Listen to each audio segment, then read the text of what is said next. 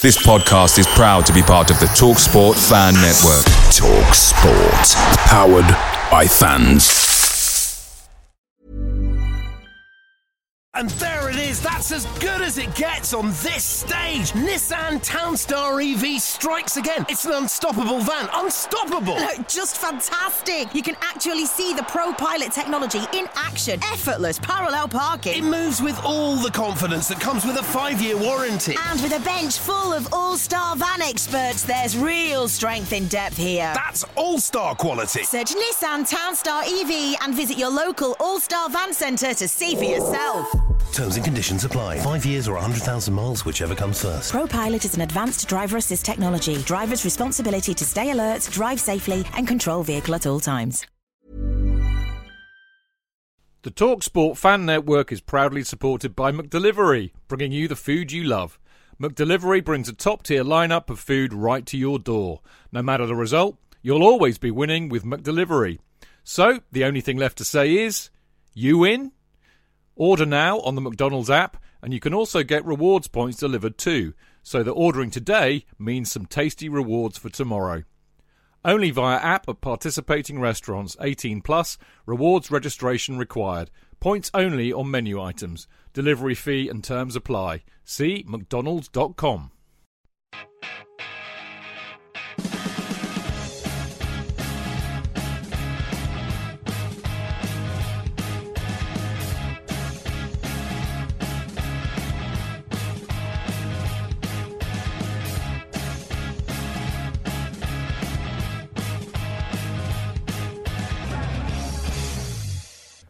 Welcome to the Chelsea Fancast. The 50 Years show returns. Yes, it does. Every time there's a little break in the season, we find it a great opportunity to go back into the past and have a look at the seasons that we love the most. And actually, we've been doing it since the 1969-70 season. And tonight, we've reached the milestone of the 1999-2000 season. It was just so happens to be one of my favourite seasons from Chelsea's past. But there you go. Anyway, I'm Stamford Chidge, as I'm sure you all know by now. And joining me, as ever, is Mr. Jonathan Kidd. Really lovely to be on the show again, Chidge, particularly with this season, one of my favourite seasons as well as yours. And I'm sure one of the marvellous Mark Meehan. The players and characters in this team were just fantastic to watch. It's a pity that they didn't do better this season. One FA Cup wasn't good enough. They deserved more with that collection of there you go. Brilliance. He's off the mark quickly, isn't he, Mark? He's off the mark. You just can't hold him back, can you, really? Anyway, delightful Mark Meehan, with who I have to say, without whom these shows would be... dull, tedious, you and I just sitting here crying most of the time. They'd be certainly less informed, that's for sure. Yeah, that's the word I wanted, yeah. Indeed. Mark, good to see you again, mate. No, good to see you. And obviously, putting the notes together for tonight's show was fueled by lager on Saturday, and a hangover on Sunday morning, knocking the notes out. So whether the lager is still in my system has inspired me to what some of the stuff we're going to talk about tonight. But I agree with JK. Remarkable season, most games in our history, great team, some great players, some remarkable performances throughout the season. And it is just a shame, we only ended up with an FA Cup. It promised so much more. And there were moments in the season where, even now, 20 years on, you think back to that game and that moment and think, wow, that was a really special moment or a really special game. Yeah, there is definitely a bit of if only this season, and we will be talking all about that. Do not have any fears about that. Some great firsts in the season, Chidge. Sorry to interrupt. Some great firsts, like Europe in particular, was to go on that journey was an absolute joy. But then you look back on it and you think, perhaps we could have achieved more. Indeed. Now, before we get into all of that, very quick shout out for our Patreon account. If you like what we do, you can become a Chelsea Fancast patron and help us cover the costs of all the stuff that we do and enable us to keep doing all the stuff we do. So no pressure. I mean, there is absolutely no pressure. I love everybody equally, as you all know, even JK. In fact, I probably love JK the most equal out of everybody. Wouldn't you say that'd be fair to say? In terms of equality, I'm up there with all of them. Indeed. There we go. Indeed. And I'm merely first amongst equals, really. Yeah, you're ahead of us, but only in an equal sense. Equally first. That's kind of the word I'm struggling for. But slightly above. Indeed. Anyway, so joking aside, there is no pressure. I mean, if you want to bung us a few quid, brilliant. If you don't, not a problem. But if you do, I will. You can obviously be a member of our Discord group, which is great fun. There's some superb people on there, and we all chat about Chelsea 24/7. And I think the great thing about the Discord group is there's so many Yanks on there. Which means it is literally 24/7. They're all waking up as we're buggering off, and the conversation continues. And then you wake up in the morning, and Mr. Sticks left a tactical analysis about something. It's just brilliant. So there we go. You get to be in the Discord group, and of course you will, if you want one, I will send you a mini Kerry Dixon banner, not as in a small Kerry Dixon, as in a replica of the one that hangs in the Matthew Harding upper, and they are very lovely too. So there you go. And if you want to do that, it's patreon.com/Chelsea Fancast. So there we go. Now, as those of you who've listened to this particular version of our show in the past will know, we always launch into it by talking about the kit. And I have to say, this kit, JK, is one of my absolute favourites. I love this kit because I agree with you completely. Blue and it's got white socks and it's simple. And it's simple, but also I like the collar in particular. Well, lack of collar, I should say. Sorry, I like the roundness of it with the colours in the collar, the blue and white, the white with the blue line through it was something I loved from the 60s. It's just a very, very cute combination. It's beautifully designed. And I think Nike could learn quite a lot from looking at these old kits, because it was an Umbro kit, of course. It was indeed an Umbro kit, wasn't it? But you're right. I like it. It's very 60s, this kit. I definitely agree with that. Mark, are you a fan of the old blue kit we had this year? I'm a fan.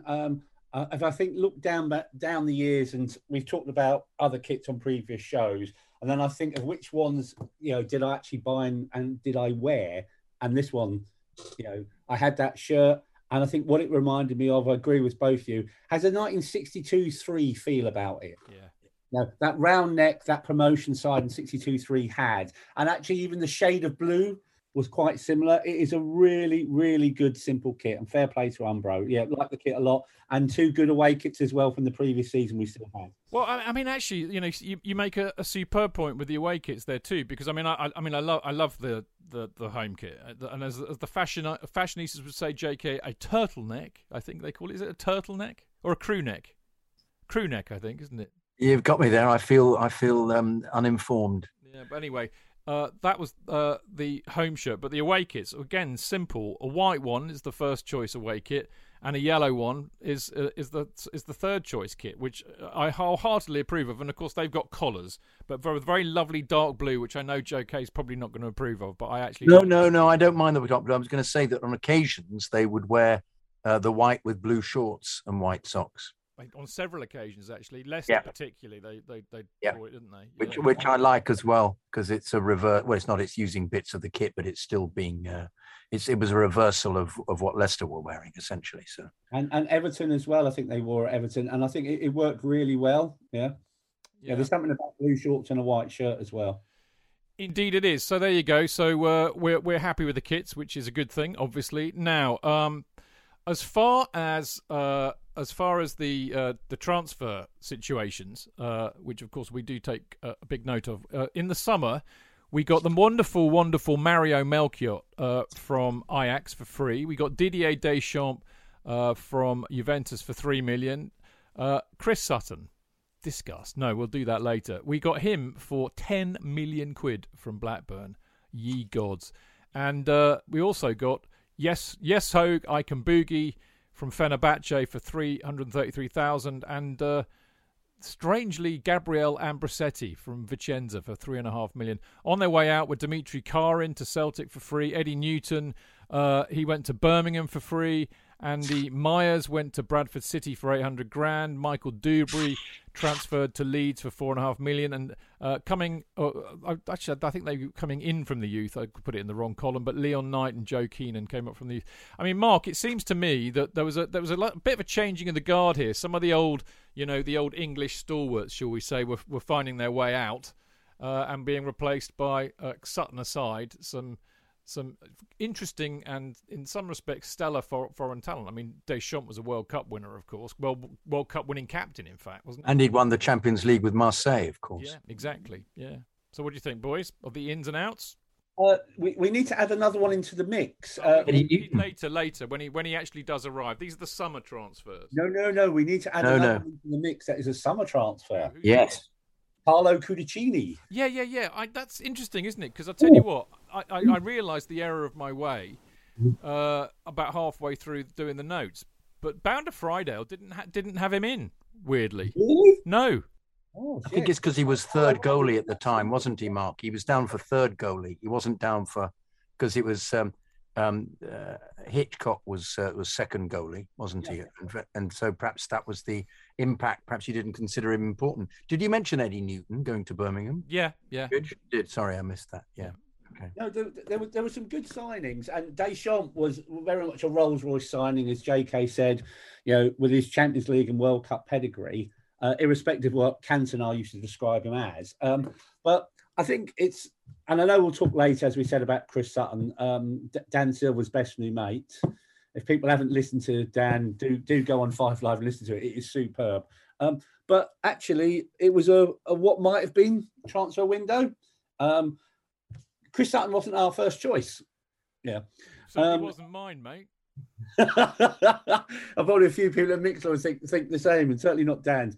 Our actual first choice, and clearly, if you've watched the end of season video, they don't make mention of it, but they obviously mention that Luca is no longer a player. He's just a manager now. So we were targeting a striker, and the guy Chelsea had their eye set on was Marco Del Vecchia from Roma. Not the Leeds player.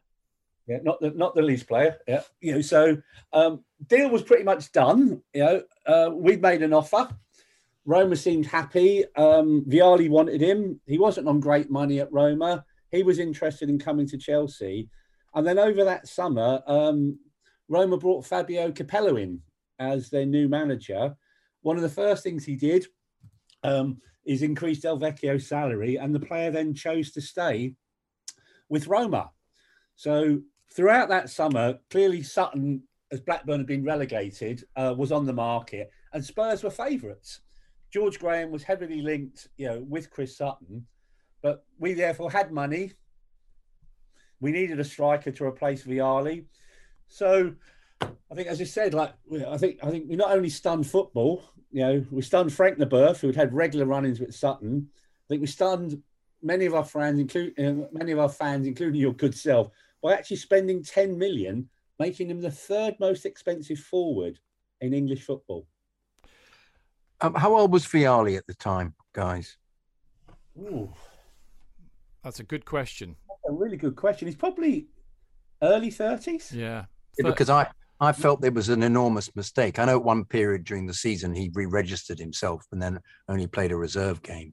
But because they were so stuck for strikers, but I thought it was an enormous error at the time. I mean, I agree with you because you know what a huge fan I am of Vialli, and we both are. We both are as a striker. Well, wonderful striker. But the fact that I don't know in whose brain it computes that Chris Sutton is a replacement for Luca Vialli. I mean, Chris Sutton couldn't replace Luca's toenail clippings in terms of parity and quality. When he arrived, though, we had hope, didn't we? And then the first game when he missed two sitters, we went, oops, give him another go, because we're like those Chelsea fans. Well, we are long-suffering, I think the word is. But what I would say, JK, is whilst I totally agree with you, and Luca should have played until his legs had fallen off in my book, I do think that what happened was, I think something happens to players. I mean, look, Hoddle, Hullet, Luca. There's a very interesting connection there.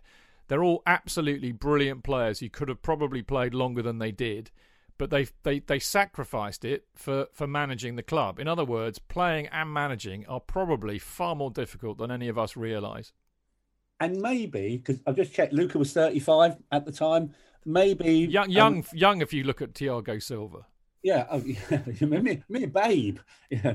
It might very well be, if you think where we were a couple of shows back, when we were talking about Ruud Gullit, and obviously the falling out he had with Ken Bates over continuing as a player, and I think Chelsea wanted him only to continue as a manager. And there was a vast difference between salary as a player, salary as a manager. So Gullit walked. Maybe Vialli might have negotiated the contract as a manager, and that's what Chelsea only wanted to be going forward after the 98-99 season. It's a possibility. Yeah. That's a good point. Mark, you're a great, unlike me, who was probably busy on a beach somewhere, or busy, well, not busy at all on a beach somewhere. You actually fully engage in the pre-seasons, don't you? What was the pre-season like for you? Only a couple of them. We had quite a few pre-season games, but the one was always the traditional one at Chelsea, was the one at Kingstonian. Yeah, it was usually our first pre-season, first game back after the summer. People show off their sundans. And Kingstonian was like a relaxed place, so very laid back and a great place for sort of kids and families to turn up, get close up and personal to the players. And the car park at Kingstonians, what the players used to do, I think I did about 2 friendlies there, and this was one of them. The players used to come into the car park, and there was no sort of like high-level security you'd have around the current Premier League players. So when they'd get out of their car, all the kids would pounce on them, with the autograph books, probably be selfies now. So they'd get autographs and their sort of like kit signed, etc.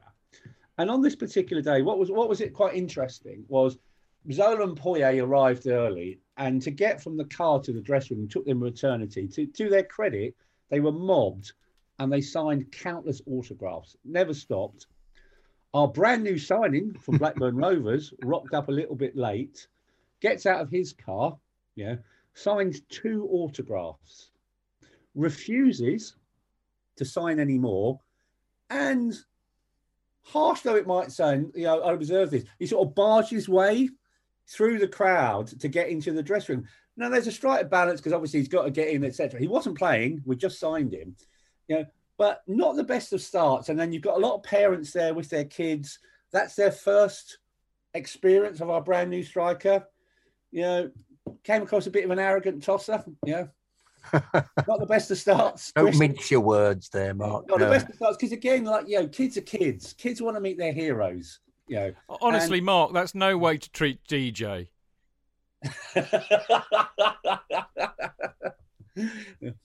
But he signed 2 autographs and then moved into the dressing room. Poyet and Zola were there, and they were signing stuff for an eternity. And I just thought, not a good start, Chris. No, not at all. Portentous, as they say. There was also a kind of a weird. There was a Dennis Wise testimonial, wasn't there, on the 31st of July? I went to that because I think we played Birmingham and Reading and Sheffield United in between. But fair play, great turnout for Dennis, like 27,000. I'm not sure why we chose to play Bologna. It's a strange choice for a pre-season game. There's no connection with Chelsea, no connection with Dennis Wise. So brilliant that Dennis got 27,000 through the door. And there's probably not been many players since then that had a testimonial. And I don't think there's many that ever got a crowd like that. A lot of players had sort of like small figures. I remember Kerry's and John Bumstead. They never got into double figures. So brilliant for Dennis, but pretty boring game. Yeah, enough said about that, the better, I think. Let's get on with the real, the real meat in the sandwich. And the first game of the season on a... JK, you want to come in? Question I want to ask. What do we think the pattern was that he was playing? What tactically was he playing? Was it 2 up most of the time, or did he just play the 1 up? Or did he play with?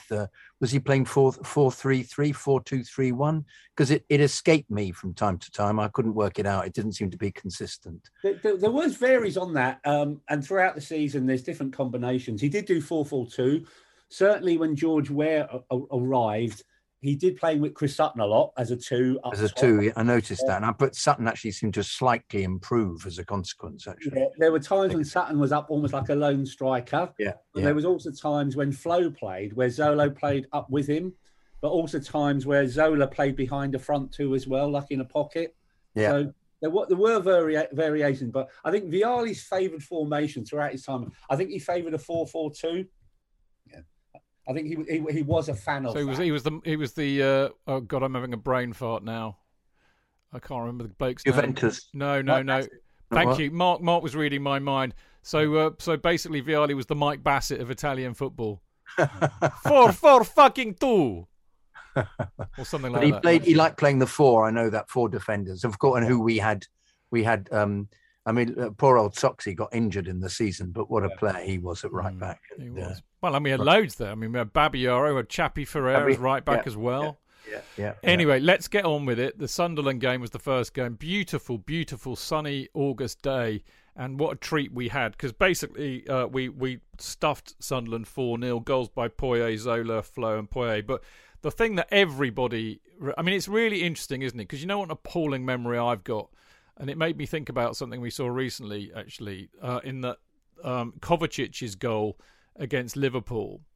I will remember that goal. And I don't remember anything, but I will remember that goal. We do this show, and we're still here. If we're doing this in 10 years' time, we're actually looking back at this season. I will remember that goal. I'll remember nothing else about the game, but I will remember that goal. And actually, that Poyet goal... That will last the test of time. Generations will remember that goal because it was so fucking good. You know, the way that Zola just kind of like lobbed it up and he just brilliantly executes a volley with a little kind of scissor kick. Absolutely stunning, JK, wasn't it? Oh, brilliant. But I think, as you said earlier, he spent the whole of the season only scoring worldies. Well, yeah, he did, didn't he, though? I forgot that. Yeah, Poyet was absolutely on fire because the previous season he'd been injured, of course, which cost us. It cost us as well as other things. Vialli cost us as well, but he cost us through not having one of the best players. And it's such a shame that he has alienated the fan base by his kissing the cock. I think the expression is kissing the cock. Yes. Chicken kisser. He's a chicken kisser. The chicken kisser of White Hart. I prefer licking the foul. Yeah, I prefer kissing the cock. I think that kind of sums it up. When he went to Spurs, because otherwise he would have had absolute legendary. He should have really, shouldn't he? Should have. A brilliant player Poyet was. Absolutely just phenomenal. A brilliant goal scorer. A scorer of brilliant goals, but a brilliant goal. Coming from midfield. We all talk about Lampard and how brilliant he was at coming in. And I was thinking, watching it, the season review, actually, look at that, Poyet wore number 8, something about the number 8. But he was a brilliant number 8, that guy who would come in at the last minute and crack off a brilliant goal, getting on the end of something, or also doing it from distance. Can I just ask, we'd be pronouncing his name differently, because I've always thought he was Gustavo Poyet rather than Poyet. Does anybody want to... I think we should ask Peter Drury. Yeah, could we do that? I say Geyser, you say Eva, I say Ivor. He may be from Uruguay, but he's hungry for goals. So that's what Peter Drury would say. He's a tall man, but with a little heart. He's short. He's a little heart, but equally short, yes. Do you know what? I'd love to...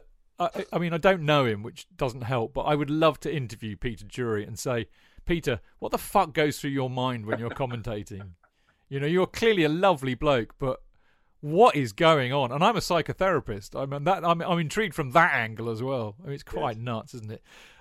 Mark, it was when we talk about portentous for Chris Sutton, and your notes are fantastic. This is what people out there who are listening don't know, but JK and I both absolutely love Mark's notes. Wonderful stuff. Yeah, he brings a personal touch to it, which is quite remarkable. But watching it all again and reading your notes, it's just struck me that Sutton is up there.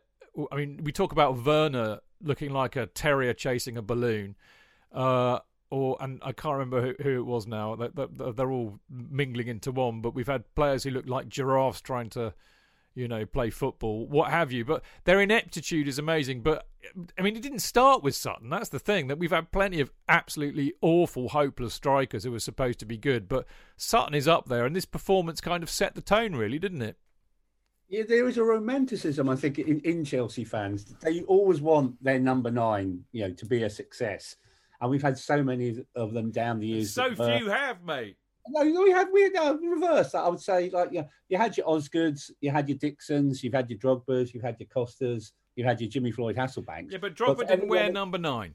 But Drogba didn't wear number 9, and nor did Costa. And I think we need to be strict on this. Oh, you're being very... Yeah, I am. So basically, we've had Osgood, we've had Kerry Dixon, we've had Jimmy Floyd Hasselbank.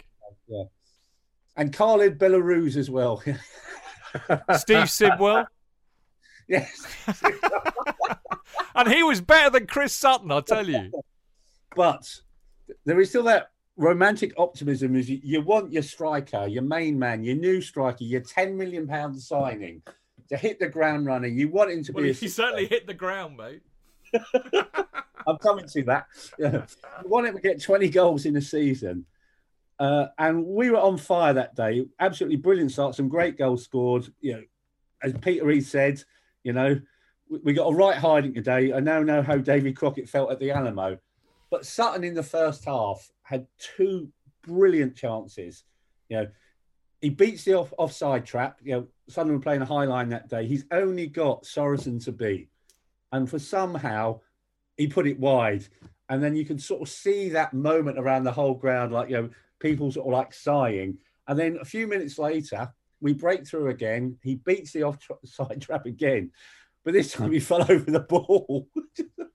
I think that, which proves it. It proves my point. Werner is only doing it out of politeness to honour all of our strikers from the past. That's what it is. He's a Chris Sutton tribute band. Yeah, they've all been at it though. It's quite frightening. Well, didn't he actually duplicate this performance on many occasions? This is what made us raise our hands in despair. This was this ability or lack of ability to actually beat the offside trap. I mean, that was an advantage he had. And then we 1-on-1 with the goalkeeper and miss with immense regularity was something that we just could not deal with after a bit.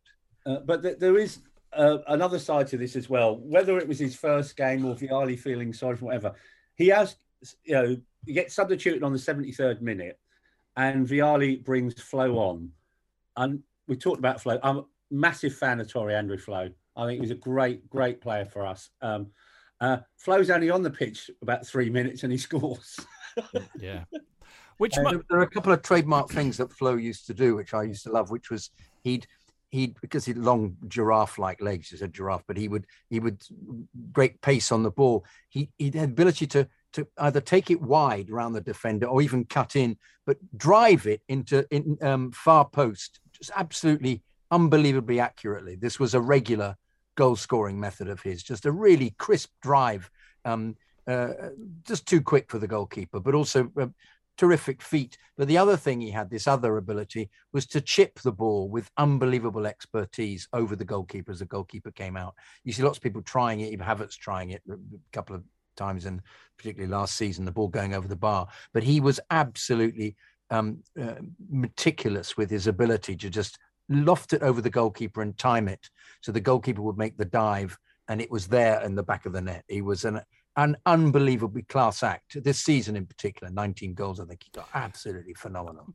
Phenomenal performance. I'll give Sutton some due. He did come out afterwards. You know, he did face the press and basically said, you know, some more power to him on that. I'll probably not get, you know, two better chances all season to score today, but I'm not worried. I missed hundreds of chances before, and I'm not worrying now. And I'm going to miss hundreds of chances again. He should have had hundreds of chances more. But the press already, whether it was a £10 million, they already had the sort of the knife into him. And obviously, Des Kelly, does he do BT Sport now? Des Kelly, if I remember right. Yeah. Well, Des Kelly was working at the Mirror then. I think before he went out or married Carol Vorderman. I can't remember. Whoa! Pause. Rewind. Is Des Kelly married to Carol Vorderman? He was, yeah. They were an item. They were a couple for many years. I did not know that. There you go. I don't just talk football. You know, he's gone up in my estimations. I do the gossip columns as well. Yeah. Well, this is how Des Kelly at the start of the season describes Chris Sutton. And you might remember this film. Chris Sutton is the Waterworld of strikers. Yes. An overhyped, budget-busting, Kevin Costner-style catastrophe playing in a Premiership ground near you. He is like watching a car crash in slow motion. Yeah, he's nailed it. He's nailed it. Yeah. We need to send that quote to Dan, so the next time he's on Gone in 60 Seconds, he can read that quote out, and I'll guarantee he'll never get asked back. But it would be fun. It would be fun to hear. Just quickly picking up on what you said about Flo, and I mean, I cannot agree with you chaps more. I also totally love Tore Andre Flo. And I haven't got I stupidly didn't open Bound to Friardale tonight, although I should have done. But I think in the annals of history fame, when we often talk about all these abject strikers that we've had, I think that Flo is massively underrated and underappreciated, JK. Oh, completely. I never understood why he was he came on as a sub a lot, and I never worked out it was that the Vialli or whatever manager regarded him as a kind of Solskjaer kind of duplicate. You know, you bring him on to win the game for you because he seems to have that ability, that hitting the target. He was a very accurate striker indeed. That was one of his great strengths. Given an opportunity, you wouldn't see him missing the goal one-on-one with the goalkeeper. He would just slot it home beautifully. So I never quite. I mean, having said that, though, I'm speaking from my memory of this. He occasionally would start and not be terribly impressive. He might get a goal. So whether this was what they agreed was he was like a shock substitute, super sub. He'd come on later, but in particular this season, he was absolutely devastating. Magnificent performer this season, I remember. Yeah, I'm just looking at his career stats now, and he made 163 appearances, 69 of which were sub, and he scored 50 goals. And if you look at the stats for this season as well, yeah, it almost mirrors it. Yeah, we played 61 games this season. He was involved in 57 of those games, but 20 of them he came off the bench as a sub. Yeah. So that was what was the way that Vialli thought of him, obviously.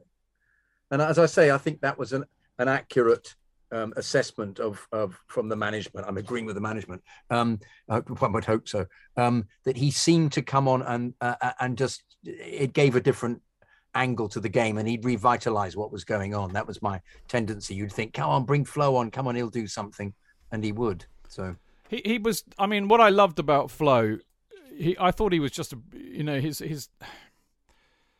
he was clinical in front of goal. I think that's how I would put it. I mean, the number of times that he would get into a good position to score, even only a half position to score, he'd score from half chance. Yeah, he'd absolutely. put it away. You know, and I mean, with his accuracy, was unbelievably accurate. You knew if he got enough time to shoot, it would be corners and top corner. It was very rarely a shot hit straight at the goalkeeper. He was a very, very clever man. He was indeed. And thankfully he came on and took over from Chris Sutton and scored almost immediately afterwards, as Mark said. Rescue cross. Yes, pet rescue. I want to discuss him throughout the show, actually. I want to pause on him for a while because a few things interested me about that. We then played Scontorigo in our first, was a preliminary round of the Champions League. We struggled to score for 76 minutes and then popped 3 along, including one from Babayaro, then Poyet, and then Sutton got his debut goal on 84 minutes, so he clearly found his level. The next match in the Premier League was away, and we played Leicester and we drew 2-2, which was a bizarre match with Heskey scoring after 10 minutes, Wise equalising on 48. And then it was all about the last minute, wasn't it, Mark? Yeah, the last minute is a Chelsea Old Boys reunion, but both on the Leicester side. So 1-1. We give away a penalty in the last minute. So Muzzy is it of the former Chelsea parish. He scores to put Leicester ahead. Game 1 for Leicester. We immediately go up the other end, and we have to thank Mr. Sinclair. Bless him. He helps us out by heading the ball into his own net. Classic Frank own goal, it has to be said. Something we'd seen once or twice at Chelsea. So he 3 or 4 times. Equaliser. But the other interesting stat is the week before, Leicester had played at Arsenal on the opening day of the season, and Frank had scored in that game as well. An own goal? An own goal. 2 weeks running. I mean, dear old Frank, he must have scored. I mean, I don't know if anybody knows this stat. We need to find this out. Who has scored the most own goals in a professional footballing career? But Frank has got to be up there. Because he did for Chelsea. Sorry, yeah. He's probably for Chelsea. He's got more than Graham Wilkins. Yeah. I think Graham Wilkins. I can think of 3 Graham Wilkins own goals, but none more than that. Yeah, and Frank did more than that. Oh yeah, but he was doing it. He did it for us. He did it for Leicester as well. I mean, Frank, wherever he went, he scored own goals. Bless him. Yeah. We should have asked him that, JK. We had him on the Love Sports show one week, didn't we? Do you remember that? I'd forgotten that. Yeah, we? yeah. That's right. I think we were slightly in awe. I think we thought that might be a little bit too rude. Yeah. That surprises me about us both, actually. But I think you might be right. Well, yeah, I think, the fact it's he played for our team and scored some decent goals. We wanted to be nice. I've got a lot of love for Frank. Maybe that's what it was. I didn't want to be horrible. Frank is lovely. And again, Frank scored in the League Cup final for us. Yeah, indeed. Yeah, I think we spent a lot of time talking about the United final, didn't we? Actually, and the fact that he should never. It was never a foul, and that's what he was saying. It was never a foul, and it was never offside or whatever. I don't know, but I was just going to completely fried my mind. I was going to talk about something else completely, but never mind. Onwards. Oh, I know. Well, that's what I was going to say. We had Joe Allen on once, didn't we, JK? And he was really drunk. Remember that? Do you remember that? I was, and I wanted to ask so many questions about why had he celebrated and run into the shed on one occasion when we only had a few minutes left in the game, and it was, I think, a League Cup game. And I didn't tell him that when there were only 7,000 people in, I'd shouted out with this game, "I hate you, Alan," and it reverberated around the stands. And on reflection, I'm rather ashamed that I did it, but he was playing so dreadfully, and I couldn't.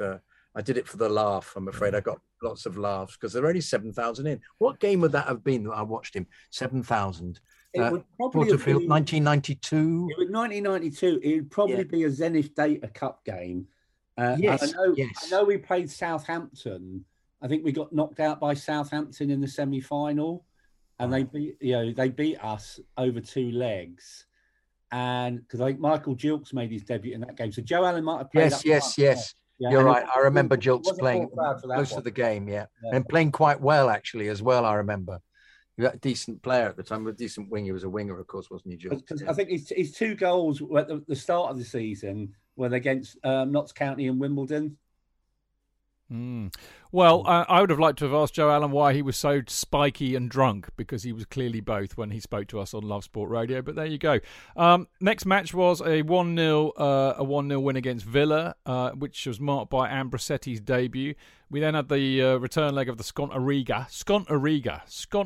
What a great name! What was Ambrosetti called, Chidge? Italian Ryan Giggs. The Italian Ryan Giggs, that's right. It was nothing like. Anyway, Carlo God, I'll get my teeth in a minute. Carlo Cudicini made his debut against Scontoriga. What intrigued me about this match, Mark, I don't know if you went or not. Did you go? What, to Riga? Yeah. No, I didn't. No, I know a few people that did. Well, I was going to say there were only 5,023 people in the crowd that night. So I was thinking people moan about allocations now. I was wondering what the allocation for Chelsea fans was. Do you know, for some reason, did Marco go?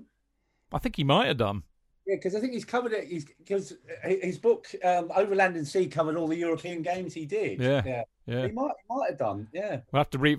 For people listening, if you haven't read Marco's trilogy of books, Overland and Sea is the first one, and it does cover this season. And you'll get the answer in there, is what I'm kind of saying in an oblique way.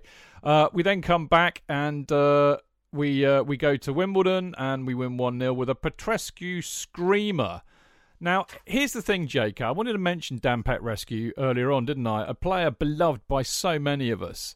Wonderful player. And I think, I think under Vialli, would I be right in saying he was getting a bit of a raw deal? I mean, it looked like an angry goal to me.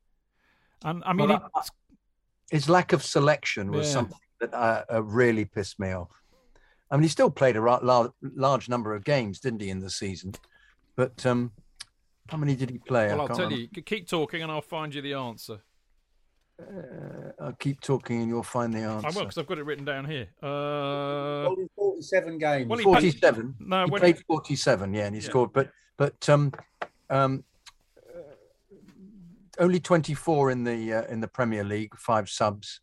And he played in the Champions League 13 times. It gave the impression that he wasn't picked all. I suppose if you played 61 games in the season, the fact he didn't play 14 of them, you just think, well, but I got the impression that he wasn't selected at certain times. I think he should have been. I think there was friction between him and the manager. Well, exactly, and I got the impression he wasn't happy. Hence, I thought it was a very angry goal, but nevertheless a lovely one. Now, talking of other midfielders that I didn't feel we saw enough of. But there's a good reason for that. Because Robbie Di Matteo injured his ankle, didn't he, and had to have surgery, which kept him out for 2 months. But anyway, we finished August in 3rd place in the Premier League. So we move on to September. We beat Newcastle at home with a Frank Leboeuf penalty. And then, arguably, I mean, this is a good question, actually. It's got to be our biggest match since what, Mark? AC Milan at home in the Champions League, the proper round, proper group stage. Oh, probably biggest since probably one of our Winners' Cup games at home. Yeah. Massive. But I think in terms of the stature of the club that we were playing, I mean, if you think about the kind of players that Milan had. Yeah. I mean, I think I mean, even the Real Madrid side in the Super Cup, I don't think had as many stellar players as Milan did. No, this was a real strong Milan team. I think I can't remember how Ray Wilkins describes it on the video, but this A-listers. That's how he described Milan. My word. My word. This was an A-list game. Yeah, but it was. There was something special about. We were in the Champions League. We're up there with the big boys as well, hearing the Champions League music. And that was probably one of the best 0-0s you'll ever see. Yeah, it was a really good end-to-end game. We had chances. I think Milan's keeper Abbiato made, I think, 2 or 3 key saves. I think most of them from Zola from memory. But when the draw was made, and you sort of think, we're in with AC Milan, we might not even get through the group stage. But actually, we were very good that night. Yeah, we very much held our own, didn't we? Definitely. But but in a sense, is it surprising that was the case? I think we were slightly underestimating ourselves, because I felt that there were lots of class acts in that side. Dennis playing out of his skin. Dennis Wise had a fantastic season, especially in the Champions League. You've got Flo playing. Poyet was great. And you've got Desai and Leboeuf, both of whom, I think we've discussed it before, raise their game when they're playing against this kind of opposition. And their top side, you've got Zola. And I felt this wasn't one of Zola's great seasons. I felt because he only scored 4 goals in the season, whereas he did a massive assists. But what we didn't have, JK, and I think you make. I mean, I'm going to return to it in the summary actually, but I think it's a superb point. That actually, why were we surprised? We had world-class players throughout that team. But what we didn't have, and I think this is very relevant, it's very hard to do a programme. It's got to be 25 years since nearly, it's a long time ago. But if you remember the 90s and the Champions League, and remember when United got into the competition in the early 90s, and were routinely dumped out of it, very inauspiciously by the likes of Barcelona, you name it. What we didn't have was like what they didn't have when they went into the competition, and that was any real experience. Okay, I know we had World Cup winners and stuff, but as a team, as a club, we'd never been in the Champions League before, and it was a very different competition. So we didn't have that experience. So that's what kind of worried me when we went into it, was that, we're not going to know how to really play in the Champions League. So what I was most delighted about was, do you know what? We fucking well did. And that was a good, if you look at that Milan team that night, they had some massive players in there. They had Gattuso, they had Maldini, they had Costa Curta, they had Ayala, they had Shevchenko, they had Oliver Bierhoff, and they had Leonardo. That was a top Milan team. And we gave them a game that night, no question. Yeah. Here's a question. Is Bierhoff German for pub? I'd like to think it would be. Well, Bierhoff, beer house, isn't it? Yeah, where are we going, Oliver? We're going down the Bierhoff. Oliver Pub. Olivier Pub, even. Yeah, Olivier's Pub. Yeah. They had class all over the place, didn't they? As you said, Ayala, Costa Curta, Maldini, Albertini, Gattuso, Shevchenko, Olivier Pub, Leonardo. I mean, almost every single one of their players was well known, even to the likes of me. Didn't you watch Milan last season? Well, you know what I'm like. I mean, it was not disappointing to draw 0-0 actually in that match. What was disappointing though, Mark, was the next match, wasn't it? Oh, his face. It is. To quote Barry Davis, just look at his face. No. We go from being at Stamford Bridge, our first ever game in the Champions League, where we really stepped up and gave Milan a game. We felt at home in the Champions League, to wander along a few days later to a relegation-bound Watford. Yeah, Vicarage Road. A few changes. Jess Hogarth and Boogie came in, but we had our World Cup winners in there. Morris came in. Morris played. Yeah, we had Desailly, we had Deschamps playing. Yeah, and we stunk the place out. And I think I said it on previous shows. As good as Desailly was in the Champions League games, sometimes in the Premier League he just drifted, and wasn't as interested. When it mattered, the big games, Desailly was absolutely brilliant for us. But in some of those Premier League games, and this is reflected on the season as well, we just didn't perform. Now, credit to Vialli, he made Chris Sutton captain this particular day. Did he really? I forgot that. Yeah, Chris Sutton was captain this particular day. Was he noticing in training that perhaps he wasn't doing terribly well and he was trying to give him some responsibility? I don't know. Yeah, I don't know why he made him captain. And obviously he rested Dennis, which again, there's sometimes some of Vialli's sort of formation this season. Dennis, as JK said, he was playing out of his skin this season. And I think you don't rest Dennis Wise, you keep playing him. He'll play football all day long for you. And obviously Sutton as captain, you're looking to Sutton, to inspire his teammates. The only thing Sutton ended up doing was getting booked. And there was a moment during the game, and obviously Watford have had like they do now, a struggling season, end up getting relegated. And the Watford fans, their next game I think must have been against Arsenal, because they were singing "Bring on the Arsenal," and the Chelsea fans sang back, "Bring off the English." Because clearly our English players were not performing. And at that point, they were probably the weak links in the side. I think the interesting thing, when they interviewed Vialli afterwards, and he can't do it in a northeastern accent, but he said, "We were poor today." It is our duty. See that? It is our duty to take 3 points from teams like Watford.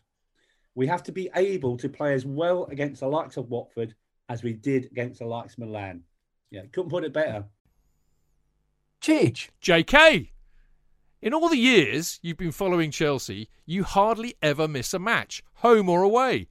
But how would you feel if you couldn't be there and it's not on TV? Oh, Cheech, I'd be bereft. Inconsolable. The thought of missing my beloved Blue Boys live. It's all too much. I know, JK, I know. It's all a bit too much, isn't it? Yes.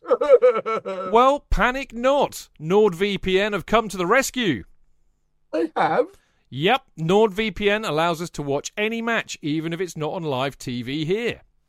They do? Yeah, they do. With just one click, they switch your virtual location to a country which is showing the match, and they act as your cyber bodyguard whilst online, protecting your personal data and sensitive info like card details and passwords. Oh, wow, great. But I bet that'll cost me a fortune.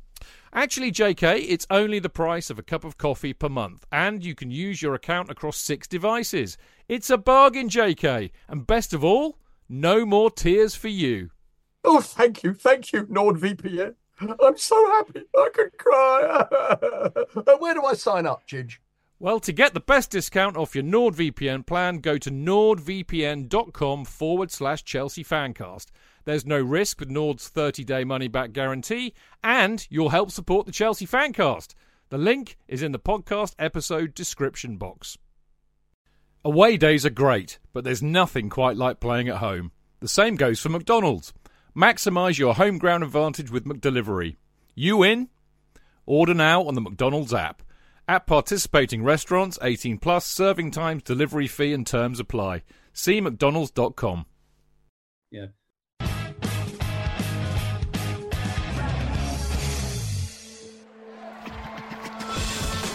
Real fans, real opinions.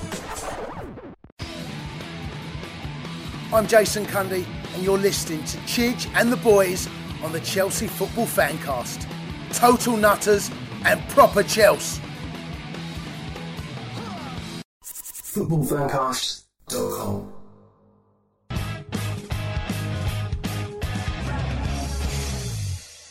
And there was a feeling at the time that we were sort of cursed by having playing in the Champions League during the week and then we'd lose at the weekend. But he would make changes that didn't make sense, and it dismayed me all season for him. And because of what I'm afraid I had. He wasn't my favourite manager because of what he'd done at the end of the season before, when I felt he'd thrown in the towel too soon. And this just confirmed it for me. I just think he wasn't good enough for the whole season with the players that he had with him. Well, it's something we're going to return to possibly in the summary, but it's worth talking about now because actually I hear what you're saying, and he got a lot of criticism levelled against him for that, and he fell out with a lot of players, and ultimately it cost him his job, which upset me hugely at the time. But I would say that, you know, this goes back to what I was saying about the first Champions League campaign. And I mean, even now we know that it is difficult to manage when you're in a lot of different competitions, and coaches try and find various ways out of it. They were then, they are now. And rotation is one of them, having a big enough squad to be able to cope with that. And of course, with rotation comes the usual player dissatisfaction, which leads to the fallings out and all of that. So, I mean, I hear what you say, and I don't think Luca was unimpeachable in some of the decisions he made, but I do have some sympathy with him because that was the first time as a club we'd had to manage that kind of situation. And actually, it's interesting, you know, when we were watching a bit of the video before we went on air, it just struck me again. We're used to this now. You know, one week you're playing in a quarter-final in the Champions League against Barcelona, one of the best teams in the world. The next weekend you're playing Newcastle in an FA Cup semi-final. I mean, that's been happening to us, you know, for the last 20 years now. It's normal. Back then, I don't think it was, and I think it was probably a lot harder as a squad and a club to cope with then than it is now. And of course, he never played Mark Nichols. Well, there you go. That is the answer. It's like, what's the question of life? The answer to life, the universe. Mark Nichols, obviously. Mark Nichols. No, it's such a shame that the decision at the beginning of the season with terrible hindsight, to buy Sutton had such of an impact on the rest of the season. Totally right, mate. I think you're right. I mean, it's just I mean, you know, this season, the perfect season for us to be doing in this season, because the parallels are so obvious. Yeah. 61 fixtures, injuries all over the place, hard to manage that situation, and a striker who cannot score. Also a striker who was second choice. Yeah, there we go. It goes on and on and on. There you go. See, history repeats all the time. There we go. Anyway, the next game, funnily enough, is a Champions League game. Now, I remember I didn't go to Berlin, but I remember watching this on the television. I did. Well, I went. It's all right. Okay. I'll get to you in a minute. I'm just remembering. I did. You just remembered that you were there. Well, brilliant. Well, I watched it on the TV and I couldn't believe that we lost. And that Ali Dia, annoying little twat that he was from Bayern Munich, that I think they signed him. But I really couldn't believe that we'd lost that, because we were so, you know, we were so, you know, we were so good favourites to win it, and it was quite a shock to me that we lost that, JK. But you were there. You were in Berlin.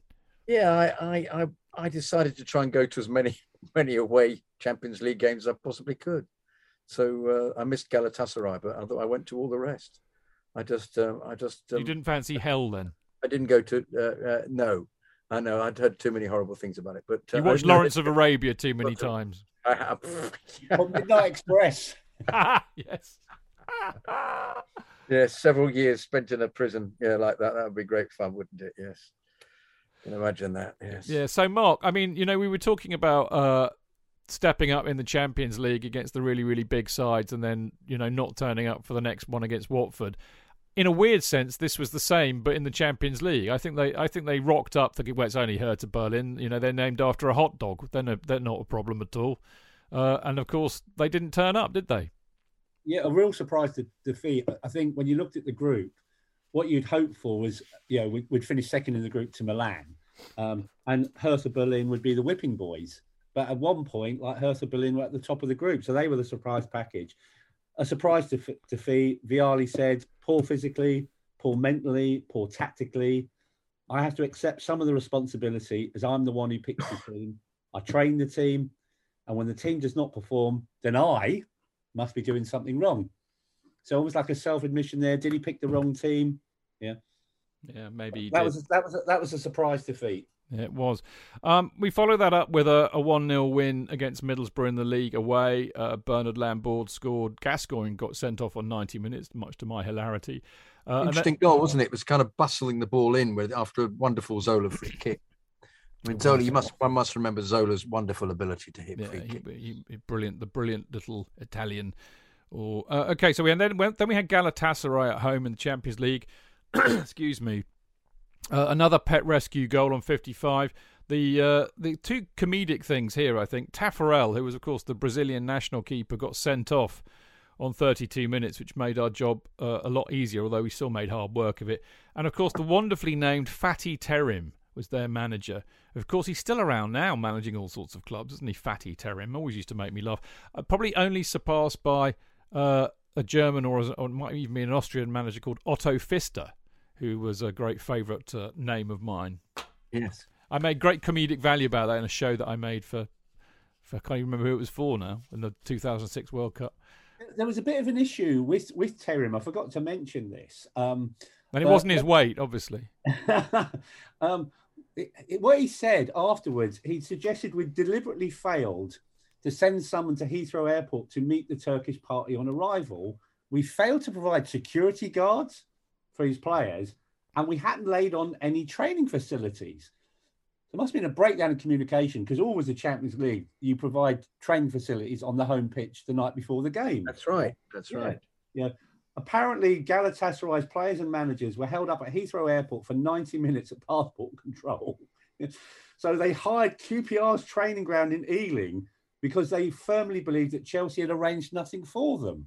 Yeah. So what Terim said is, we had to get our own training pitch a long way from the ground. We had to pay for it ourselves. We will be complaining to UEFA. Yeah. We were also told at Heathrow by passport control that we were held up because they'd not been told by Chelsea that we were coming. Chelsea will get this back with interest. I'm asking that my chairman, directors and supporters, we are upset about this, and then clearly then no surprise, he's wound up his own fans, and obviously we'll talk about the return game later, but they're all welcome to held banners at Istanbul Airport. Whereas we got welcome to indifference. We had banners out saying apparently, but we're bored. Come on, that happens at every Champions League. They're in the Champions League for the first time as well. This is what happens. You get the training ground the night before.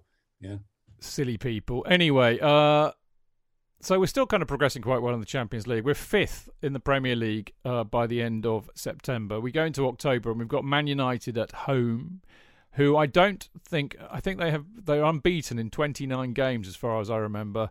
Gus Poyet opens the scoring on a minute. Sutton scores his second penultimate goal for Chelsea on 16. Poyet gets another one on 54. Berg an own goal on 59. Morris another one on 81 minutes. We absolutely stuffed the shit out of them 5-0. It's one of my favourite matches. To be fair to them, they had a substitute goalkeeper, didn't they? They had that wonderful Taibbi who famously let in a goal from Matt Letitia through his legs. He was absolutely awful, wasn't he? Paolo Di Canio. I mean, he made so many ricks. How on earth? Why on earth? I mean, it makes you wonder how a manager as good as Alex Ferguson clearly was, how on earth he could have signed. It's almost like that Graham Souness. What's the guy's name? Al Dair, or it was not the Ali Dair from Hertha Berlin, the Ali Dair. George Ware's cousin. Yeah. I mean, it's just insane, isn't it? I mean, it was a brilliant match, brilliant day. I know we were all there. Nicky Butt, of course, was sent off, wasn't he, on 23 minutes mark for retaliating to a classic bit of Wiseism. Oh, definitely. This is a bit of Wisey at his best. I think they were tussling on the ground, and Wise pulls the hairs on Nicky Butt's leg. So Wise obviously gets booked for that, but Butt gets sent off because he retaliates. Yeah, sure it was his hairs on his leg. I thought it was the hairs on his leg. Yeah, I thought he tweaked his cock. No, the hairs on his leg. Yeah, okay. He literally pulled the hairs off. He grabbed hold of his hairs and pulled them off. Now you have that done to you. That hurts. Painful, man. Painful. It's like a nipple tweak. Yeah. Actually, the hairs on your nipple, if you got any, yanking those off, that's a classic football trick. I reckon Wisey learnt that playing AC Milan.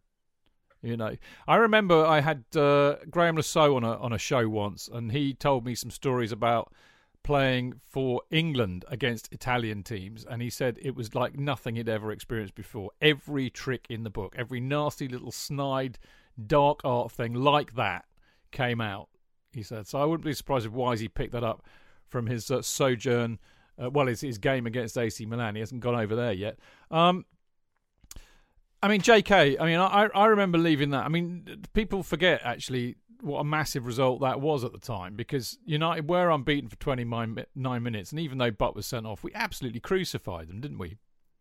We did, but I felt we weren't playing proper United because the goalkeeper was so dreadful at the time, and particularly the first goal where he ran out of the penalty area to try and get across to punch it, and all Poyet had to do was get his head on it. Great header, though. Looped over him. Looped over it. Well, nonetheless, Schmeichel would have saved it. It was a kind of feeling at the time that it was wonderful. But I found myself not being happy we'd played a proper United side. I'm trying to think who else was missing from that United side. It was a strong team, other than the goalkeeper.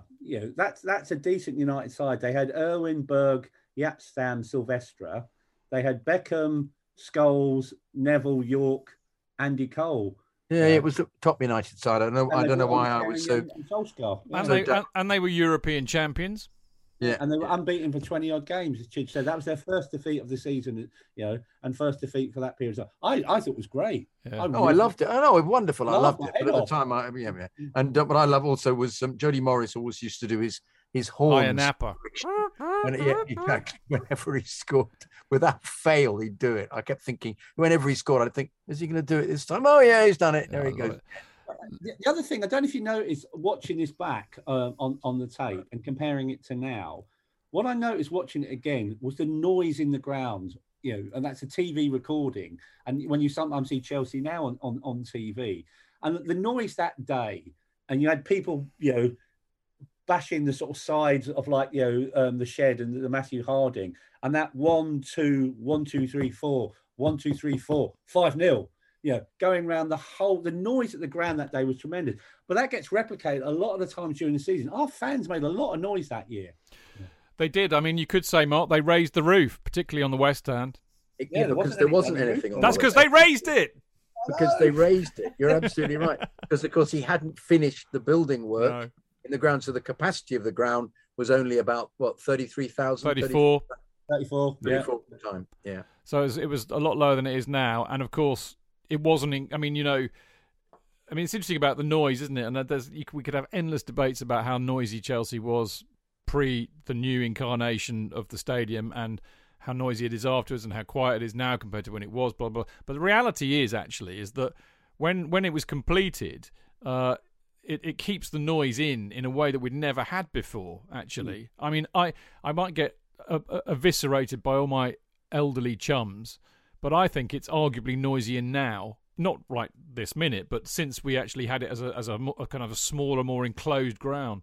Why would you be eviscerated, Chidge? It's completely because it's almost sacrilege to say that it wasn't as noisy back in the 70s. But it couldn't have been because of the layout of the layout of the dog track and everything. Yeah, it couldn't have been. I mean, I've heard players. We know a lot of the players from those days, and they all say that it was tough to get a noise going there because it was so open. Even though the shed was very, very loud, it didn't travel. Well, I went there on several occasions when there were 60,000 in the crowd, when there were banks without the West Stand. Yeah. The old West Stand hadn't been built. All you had was the East Stand and the North Stand. And it was definitely not as noisy because the sound just disappeared. Yeah, exactly that. Exactly. You in your vicinity that you were in, because you were standing and you're surrounded by many concertinaed supporters. You're all stuck next to them. It was loud, but only in pockets. You're not getting that from the whole of the ground. You know what? I mean, when I lived in Lots Road and I didn't go to a game, compared to now, it was very, very noisy. But that's exactly why, because the noise travelled out of the bloody ground into Northern Road and Lots Road and places like that. You could hear it there, but not in the ground. But anyway, we digress, as we often do. There you go. United 5-0. I enjoyed that. I didn't enjoy losing 1-0 to Huddersfield Town in the Worthless Cup, the League Cup. Kenny Irons scored on 77 minutes. I was there. Ken Moncur was playing for them, of He course. was. Our ex-centre-half. And Steve Bruce was their manager. It weren't a bad side, because Bruce then got picked up really soon after that. He did. And it was your mate Mark Nichols. It was his final performance for Chelsea, or appearance for Chelsea. Yeah. So there you go. So Pullet said he was a wonderfully class player, and he did score in the 6-1 at the Lane. So he did indeed. Always have a place in my memory. Robert Wollaston's debut as well. We then followed that up with a match up at Anfield, which we lost 1-0. A bit of a feisty affair, this. Desai got sent off after 73 minutes, didn't he, Mark? I mean, what I would say is that the goal was scored by David Thompson, who is arguably the most Scouse-looking bloke I've ever seen. He was born up there, though, wasn't he? But he just looks... You don't have to hear him speak. You just know he's Scouse. Anyway, Mark. Actually, an absolutely terrific player, Thompson. Was he really? Yeah, and his career was ended by injury when he was 30, and he was absolutely. When you watch a player and he's not in your club, and you just think, I wish this person was playing for Chelsea. I wish he was playing for my club. He looks too Scouse, mate. And no, I could have coped with it. I could have coped with it. Joey Jones looked a bit Scouse, and even though he was Welsh. I know, it doesn't matter. I still thought he was a bit Scouse, and I loved having him playing for us. Mickey Thomas, he looked a bit Scout. No, he didn't. He looked Welsh as well. He was Welsh as well. I loved him. He looked a bit too Welsh, obviously. He looked too Welsh. Both looked too Welsh. Both breathing fire, both dragons. But no, he was, and I followed his careers subsequently because he played went to Blackburn, didn't he? He did. He was a really terrific player, and he's actually he's a BBC pundit. Is he really? Yeah, at the moment, yeah, I think. Yeah. But it was such a shame that he's 29, I think he was when he stopped playing. He was really fantastic. There you go. Anyway, sorry, digress. One of those things. I just, I watched him and thought, bloody hell, you're good, and he was, and he scored against us. So there we go. It was a bit feisty, wasn't it, Mark? What was going on? Yeah. Eight players booked, 4 on each side, and obviously we were 1-0 down to David Thompson's goal, as you said. And then in the last 15 minutes, we were chasing the game. We somehow managed to get Desai and Wise both sent off by referee Mike Reed. So we finished the game with 9 men. And it's a bit of a start of a bit of a Annibus Horribilis rolled into 1 month for Chelsea. We'll talk about the Champions League games coming up. But we had a bit of a mare in October, and we normally have a bit of a mares in December in more recent times. But it all went a bit horribly wrong this October in terms of our league form. We beat United at the start, and then we lost every game after that, if I remember rightly.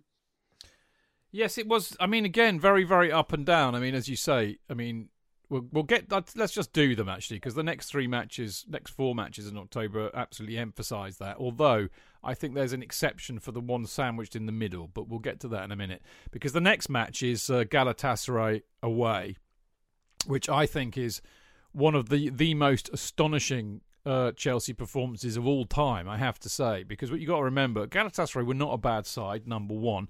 They had some pretty good players playing. I mean, I'll give you an idea here. Popescu, Hadji, Hakan Suker were all playing for them. These were well-known, Hadji was an absolute genius of a player. Apart from that, it was arguably one of the most hostile grounds in the world. I think United went out there, didn't they, Mark? And their arses caved in, didn't they? Can you remember that? Yeah, but I think it might have been the previous season or the year before when you had all the riot shields, of the Turkish police protecting United when they were coming in and out of the tunnel for the amount of missiles being thrown at them. But they lost. They lost out there too, didn't they? And they lost as well. And I don't know, was Cantona booked or sent off in the last minute? Something went on there. So, Galatasaray was a fortress, and you had obviously the welcome to hell banners. And I'm going to stop you there because there's a brilliant banner. I've got the photograph of this somewhere. I'm going to try and do something a bit naughty and put it up when I put this on the website. But there's a Chelsea flag that says "Welcome to Hell. We're not bothered." Yeah. But you had that. You had the Welcome to Hell banners, the hostile environment at the airport. But we just rocked up. There's a moment where Dennis Wise goes on the pitch beforehand and he videos the home fans.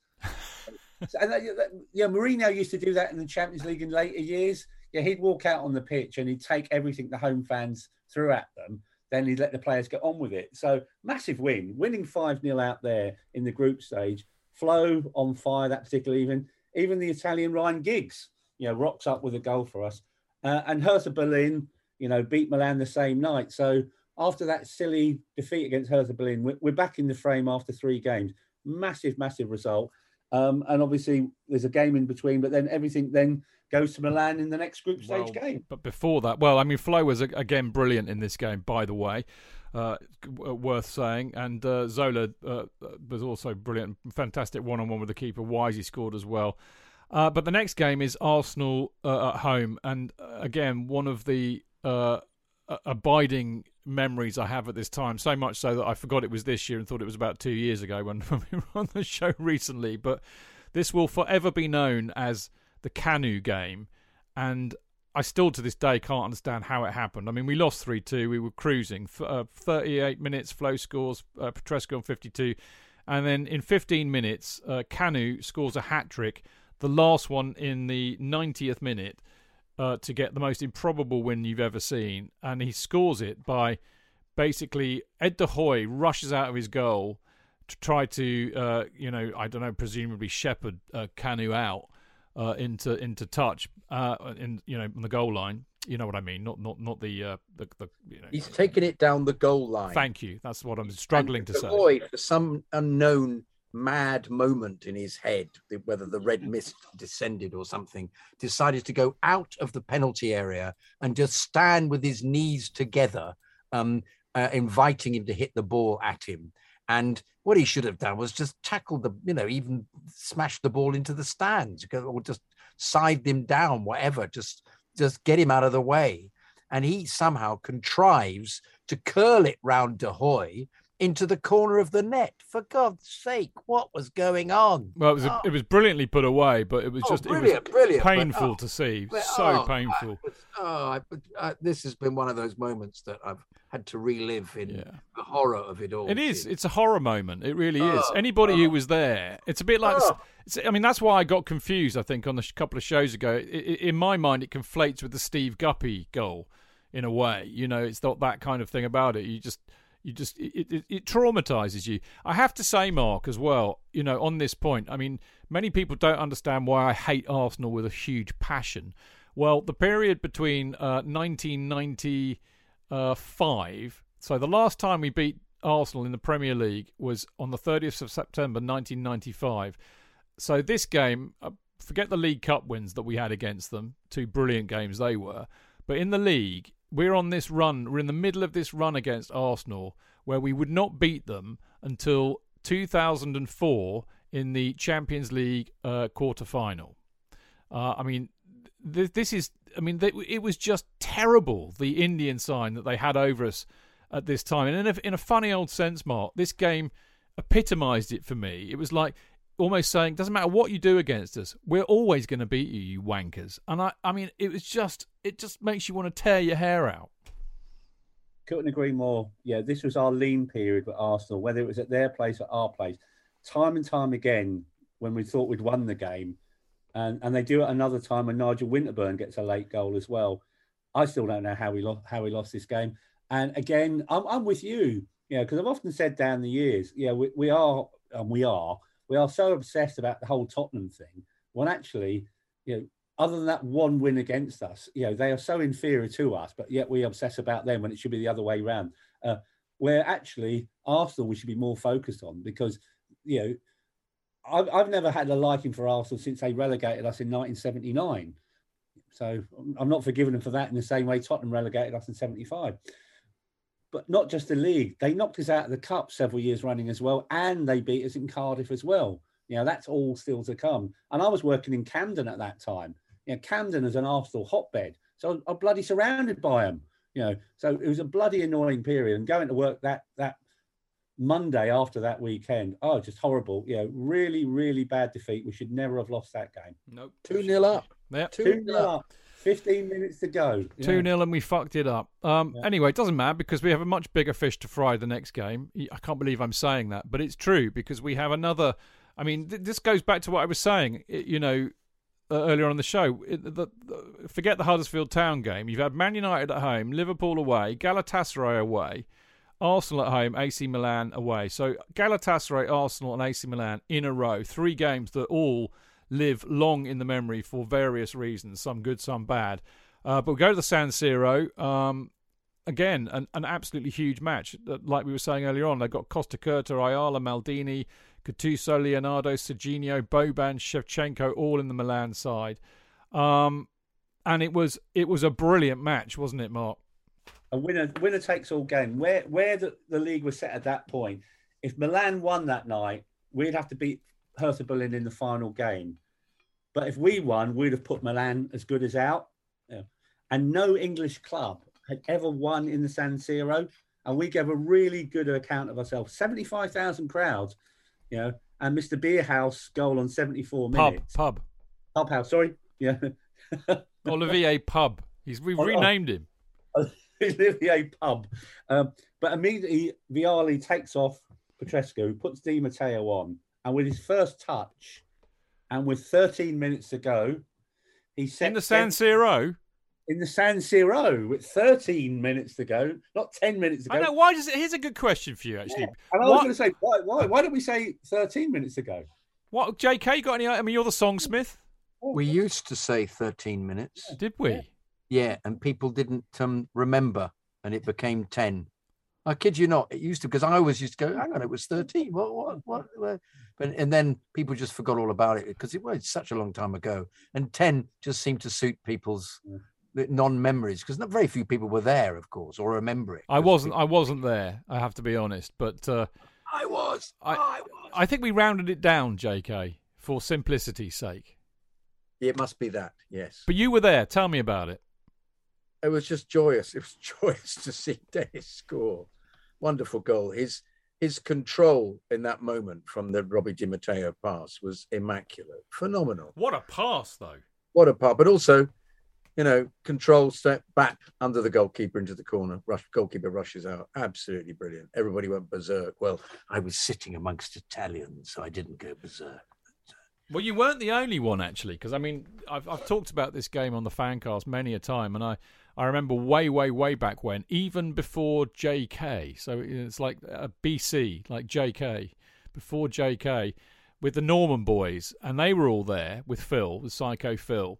And I think they also managed to get seats in the Italian. They tell a hilarious story about eating chocolate spaghetti all day. It was literally chocolate spaghetti. They'd never seen anything quite like it. It's only matched, actually, by later on in this season when they were also at the Camp Nou for the 5-1. And they had tickets in the Barcelona end for that match. And the Barcelona fans came up to try and reclaim their seats, and they were told to fuck off very sharply by Phil. So there we go. The police weren't called with batons then. I don't think they were used to it. I mean, watching football in Spain is a very different thing to watching it over here. And they just, I think they are the epitome of a tourist club, aren't they, basically? So to have these gnarly Brits sat there in their seats, they thought about it, but not for very long. Anyway, Mark, were you there? I wasn't. No, I didn't do any European games this season. Like, I just had our second daughter, so virtually newly born. So I was watching the pennies this season. So missed out on probably one of the most memorable European games and a massive result for Chelsea. I think JK's right. I think this is kind of one of those games where it's actually quite funny. It reminds me, I had a conversation with Kerry last weekend, and we I don't know how. I mean, it's amazing that we managed to get to talk about that game at Highbury. In 84, we talk about it nearly every time I speak to him. We were talking about the crowd there, and I think if you talk to everybody who says that they were there, it would have been 200,000 Chelsea fans there, not 20,000.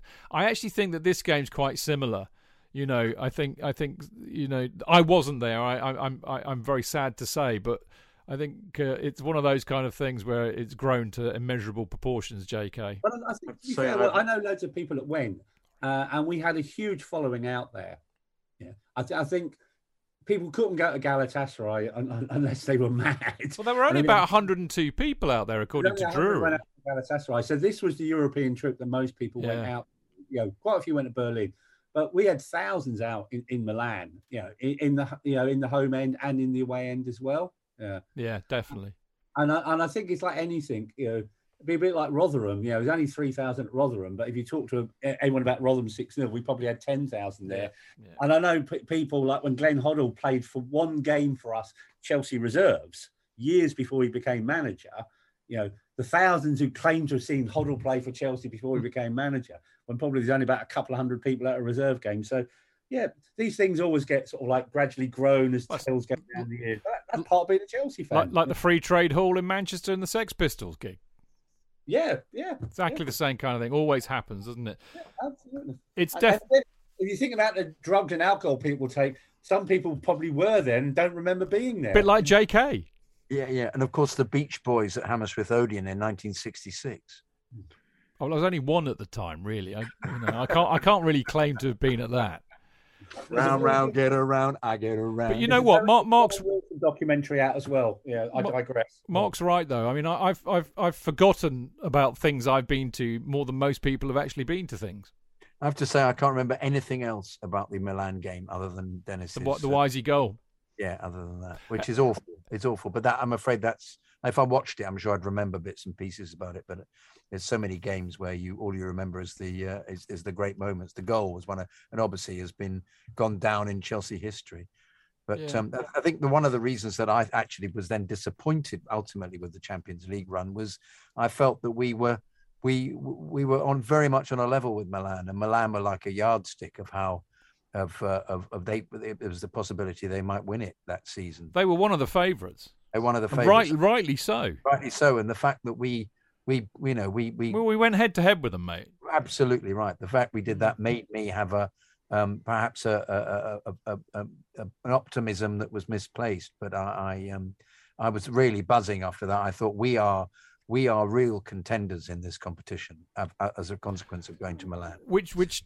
If you think about it, was nuts, at the beginning of the season, because the first time we've been in the competition, but like I said earlier, we sit there, it's quite simple, isn't it, to sit there and go, oh well, Milan have got Costa Curta, Maldini, Shevchenko, Olivier Pub, etc., etc., etc. But we've got Dan Petrescu, Frank Leboeuf, World Cup winner, Marcel Desailly, World Cup winner, Didier Deschamps, World Cup winner, Gus Poyet, bloody good player, Robbie Di Matteo, bloody good player, Dennis Wise, got recalled to England that year, of course, Chappie Ferrer, ex-Barcelona, Franco Zola, one of the best players in the world. I mean, we weren't that bad, really, were we?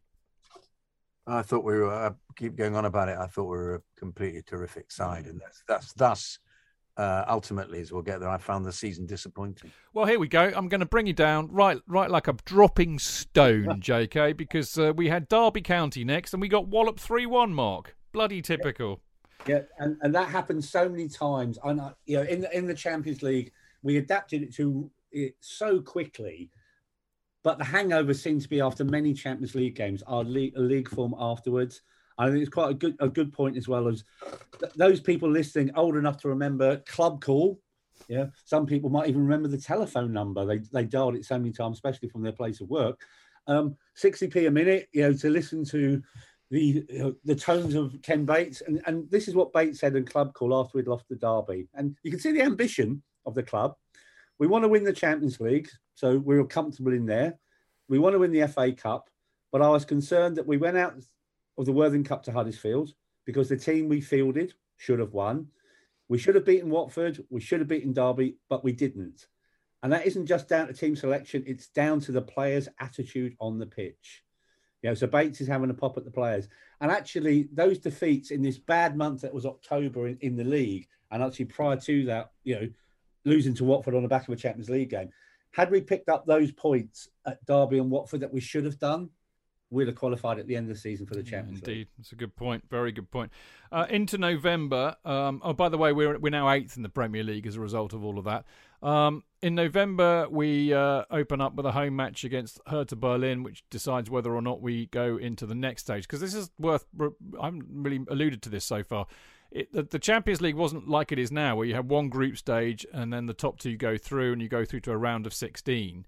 This year it had two stages. So you had a group stage, then you had another group stage, and then you went into the quarterfinals. So This was decided if we would progress to stage 2, and we beat Hertha Berlin quite comfortably. Didier Deschamps' screamer and a Chappie Ferrer. Wasn't that his only goal, Chidge? I think it might be. I don't know is the honest answer. I can check. No, Deschamps and Ferrer's only goals for Chelsea. Right, okay, well done, Mark. And Chris Sutton got sent off, didn't he, Mark? So we have the two rare events of like Deschamps and Ferrer scoring, and we have that event of Chris Sutton being indisciplined once more. Gets sent off in injury time, so the game's won.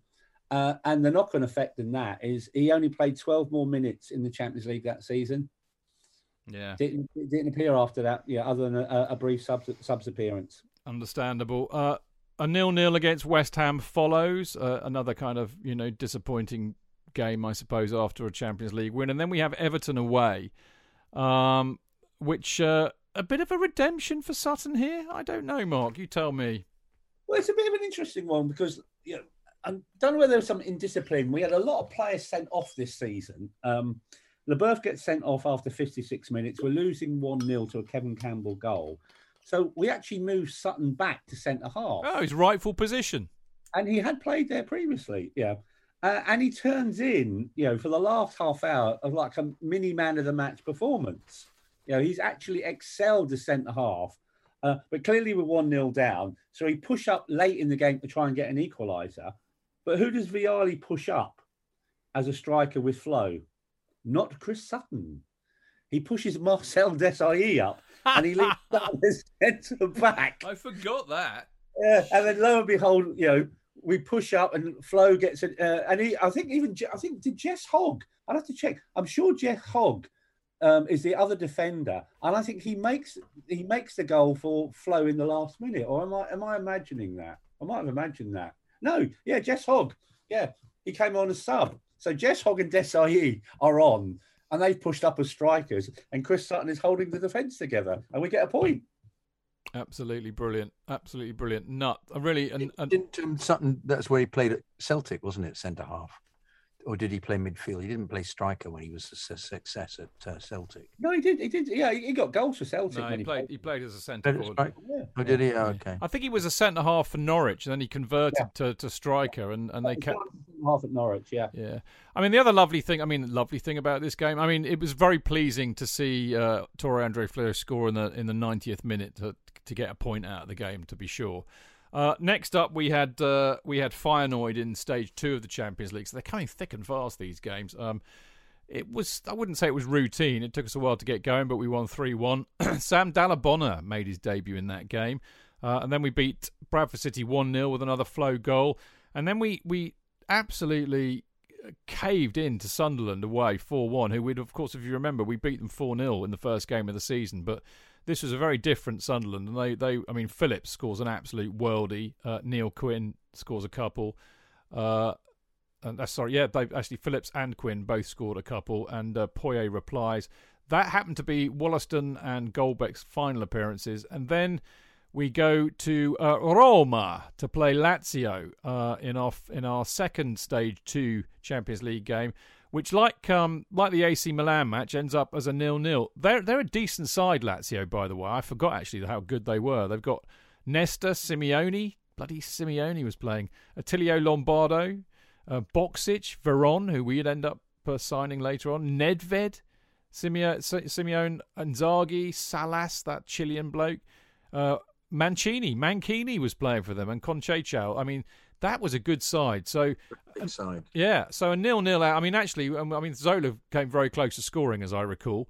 But not a bad result. Not a bad result by any means. And then we have Hull City in the FA Cup, and we absolutely wallop them 6-1 with a great hat trick by Gustavo Poyet. And then we play Leeds at home and we lose 2-0. Mark, what happened here?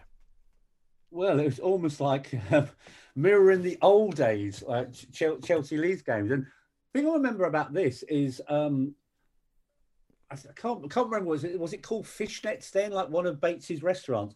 Yes, it was. Yeah. It was Fishnets. So, like my cousin had some hospitality that day. So I think we had a meal in Fishnets, and I've still got the photo of home. with Peter Osgood. So Peter Osgood was doing hospitality. So I met the great man. So we were talking pre-match with Ozzy about Chelsea Leeds games and what we were planning on seeing Chelsea do to Leeds, but it all just went horribly wrong. I think turning point was just after the hour. Desailly's gone off injured. Yes, Hogg's come on. And then Leboeuf, he was at it. With Harry Kewell, him and Kewell at it all afternoon. And I think there was one where Kewell fouls him, and he looks to get his own back. And by doing that, he gets pulled wide for a very clever play by Kewell. And that leaves Stephen McPhail free with a shot, a goal. And then moments later, Leboeuf, more retribution. And I don't think they show this on the end of season video, but I remember at the time, he actually stamps on Harry Kewell in the centre circle in full view of the referee. So he gets red carded straight away. But he doesn't go down the tunnel straight away. As he's going down the tunnel, obviously, we said at the start, Michael Dewberry has joined Leeds now, and Dewberry was on the bench for Leeds, and Dewberry says something to Leeds. Says something to Leboeuf as he's going off, and it all kicks off again. And Leboeuf and Dewberry and the Leeds bench, and then the whole Chelsea bench pile in. So it was like proper Chelsea Leeds from like 1970, but we end up losing the game 2-0. Who would have thought that Dewberry and Leboeuf didn't get on then? There must have been something going on there. You wonder what was said. Yeah. If I was still playing for Chelsea, I wouldn't have got sent off like that. You don't know. Probably. Maybe last month. They should have sold you, not me. Yeah, maybe. Yeah, who knows? We'd have to ask Doobs one day. I'm a big fan of Doobs. He's a lovely bloke. Very disappointing, JK, for you, though, of course, to lose to Leeds at home. Hateful, Chidge. Hateful, indeed. Hateful. Steam coming out of my ears all evening. Hateful. And the other downside about that is what happened then. That win took Leeds top of the league above Man United. Even worse, they go top of the league. Well, indeed, that's weren't a bad side though, Mark. They weren't a bad side. Oh no, to be fair, this was the David O'Leary side. So this is where they were beginning to put a lot of money into Leeds. Living the dream, Mark. This was the Leeds dream era as well. You look at some of the Leeds players. That's a good Leeds side. Yeah, it is actually. I have to say, Kewell was a very good forward indeed, wasn't he? Was Viduka playing then? No, the fat Aussie wanker hadn't turned up yet, had he? Turned up yet? No. Sorry, that's how he's always referred to, as far as I'm aware. But yeah, they were a good side, weren't they? And that was definitely the living the dream side. They did go top, didn't they? We were in 10th. I think we were something like 17 points behind them at that stage, which is rather worrying. I mean, the other worrying thing, of course, is that at this stage of the season, we're getting desperately light on central defenders, thanks to Leboeuf getting sent off, but there are injuries as well. So we went into the transfer market and we signed Emerson Tome for $2.5 million from Sheffield Wednesday. And I think he immediately makes his debut. Am I right? I could be wrong. I don't know. Let me have a look. No, he doesn't. Oh, he does. He makes his debut in the next match when we go to Southampton to the Dell and win 2-1. And this is very famous, this match, not because it was particularly good or even because we won, but of course this was the first time any English club fielded a first 11, as in the guys who started the game, who were completely not British or English, I suppose. British doesn't really matter. It was all full of foreigners. Dirty foreigners. That's what the Sun would have had it. JK, did you get? We got in the press was appalling. I mean, did you give a shit one iota? I didn't. Didn't give a shit. No, exactly. But the Sun, the current bun, and all the media, they were in absolute meltdown about it, as I remember. Yeah, well, it's like typical Chelsea taking southern softy advantage of a situation. It was the only club who could do that would be Chelsea. How dare they? How dare they cheat and have foreigners playing for them? Cheating by having Johnny Foreigner playing for them in every single position. Yeah, it was apparently ruining the fabric of the English game. It'll all go downhill from there. I mean, the reality is, Mark, it's a common occurrence now. Oh, now, yeah. And the other thing as well, if you look at the bench that day, we actually had 3 young English players actually on the bench. So we might have started with all 4 and 11, but we had John Harley, I think John Terry and Mark Nichols on the bench. Yeah. But I think one of the press reports, Chelsea now know the recipe for success. Away from the Champions League, back in the bread and butter of the Premiership, start with 11 overseas players. Yeah. Absolutely. But I actually do say Blues fans would not be complaining about the Foreign Legion Yeah, there's a classic headline: the Foreign Legion lineup. Yeah, typical, isn't it? I mean, and you're. Yeah. Sorry, Mark, you were saying? Yeah, no one was bothered. Yeah, No. people didn't look at their passports. Yeah, you just want the best 11 players out on the pitch for Chelsea. And as you said, loads of teams have replicated it since then. But because we were the first, we get all the stick in the press. Yeah, well, we're trendsetters. You embrace your players, Pioneers. don't you, Mark? You embrace them. Everybody who plays for the club, you're never looking at their nationality. They are a Chelsea player. Correct. And you are supporting them and your team. Absolutely right. And we did, as Mark said, we had 3 on the bench who came up from the academy, and 2 of them got on in Harley and Morris. So, you know, they chose to ignore that. We finish off the year with a 3-0 win against Sheffield Wednesday at home. Wise, Flo and Morris, the scorers. The last game of the millennium. And there's a quiz question in here, isn't there, Mark? Pub quiz question. Oh, no, definitely. Yeah. What Premier League footballer scores the last goal in the Premier League of the millennium? And we were on TV that night, and this was the last physical game, and Jody Morris gets that goal in the 83rd minute. But the other part about this is Wise had the flu. Yeah, Wise had the flu, so he is actually on the bench, but he wasn't 100% fit. But Deschamps had a clash of heads with one of the Sheffield Wednesday players, so went off very early on. And Wise came on, and again, as repeated many times during the course of this season, despite coming on with flu, he scores our first goal, and he has another man of the match performance, and he actually sets up both goals for Flo and Jody Morris. Yeah, this for me, and I know JK and I talked about the previous shows, and at times I was critical of Wise earlier in his Chelsea career, but just year by year, season by season, I just thought Wise got better and better. And this season, he was excellent for us. Phenomenal, especially in the Champions League. Yeah, he found his métier, as it were. He found the level was absolutely right for him, playing for Chelsea with this team in the Champions League, and even making a huge effort playing in the league, in the Premier League. I just felt that his reputation got in the way a bit playing in the Premier League. I think some referees were very keen to find fault with him for tackles that others got away with because of his previous reputation. But we weren't going to be getting any of that in the Champions League because referees didn't know who he was because they were all foreign referees. Consequently, he was able to do the odd bit of trickery, a bit of nastiness, and nobody would pay much attention. But no, he was magnificent. It's one of the reasons for me. He'll always be one of my favourite Chelsea players ever because of his absolute brilliance. He rarely gave the ball away, and if he did, he absolutely hated himself. And he was great at getting the ball back and had a terrific shot. He was an absolutely fabulous player, Dennis Wise. Yeah, as Peter Drury said, he's small but he's big. Yeah, it's just nuts, isn't it? It's absolutely nuts. Go back and watch the season review again, and just try and make sense of that if you possibly can. Oh God, I love that. Oh dearie me. Anyway, look, we end up the year in 7th place in the Premier League, and we signed George Weah though, don't we? Well, coming up we do, but we're going to have a quick break now. It's kind of half time for us. And then we'll be back to go from January onwards in the millennium. I can't even say it. In the year 2000, that'll do. And we all know where that ends up, but it's quite a journey on the way. We'll see you in a second.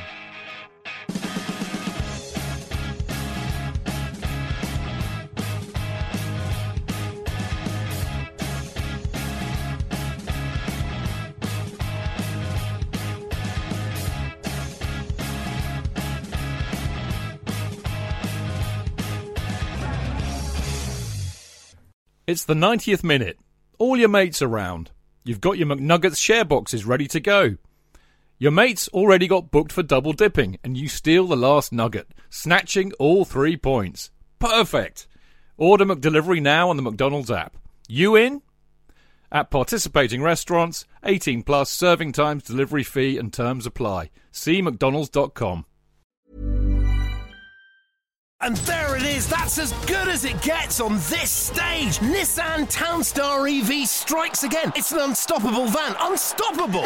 Just fantastic. You can actually see the ProPilot technology in action. Effortless parallel parking. It moves with all the confidence that comes with a 5-year warranty. And with a bench full of all-star van experts, there's real strength in depth here. That's all-star quality. Search Nissan Townstar EV and visit your local all-star van centre to see for yourself. Terms and conditions apply. 5 years or 100,000 miles, whichever comes first. ProPilot is an advanced driver assist technology. Driver's responsibility to stay alert, drive safely and control vehicle at all times.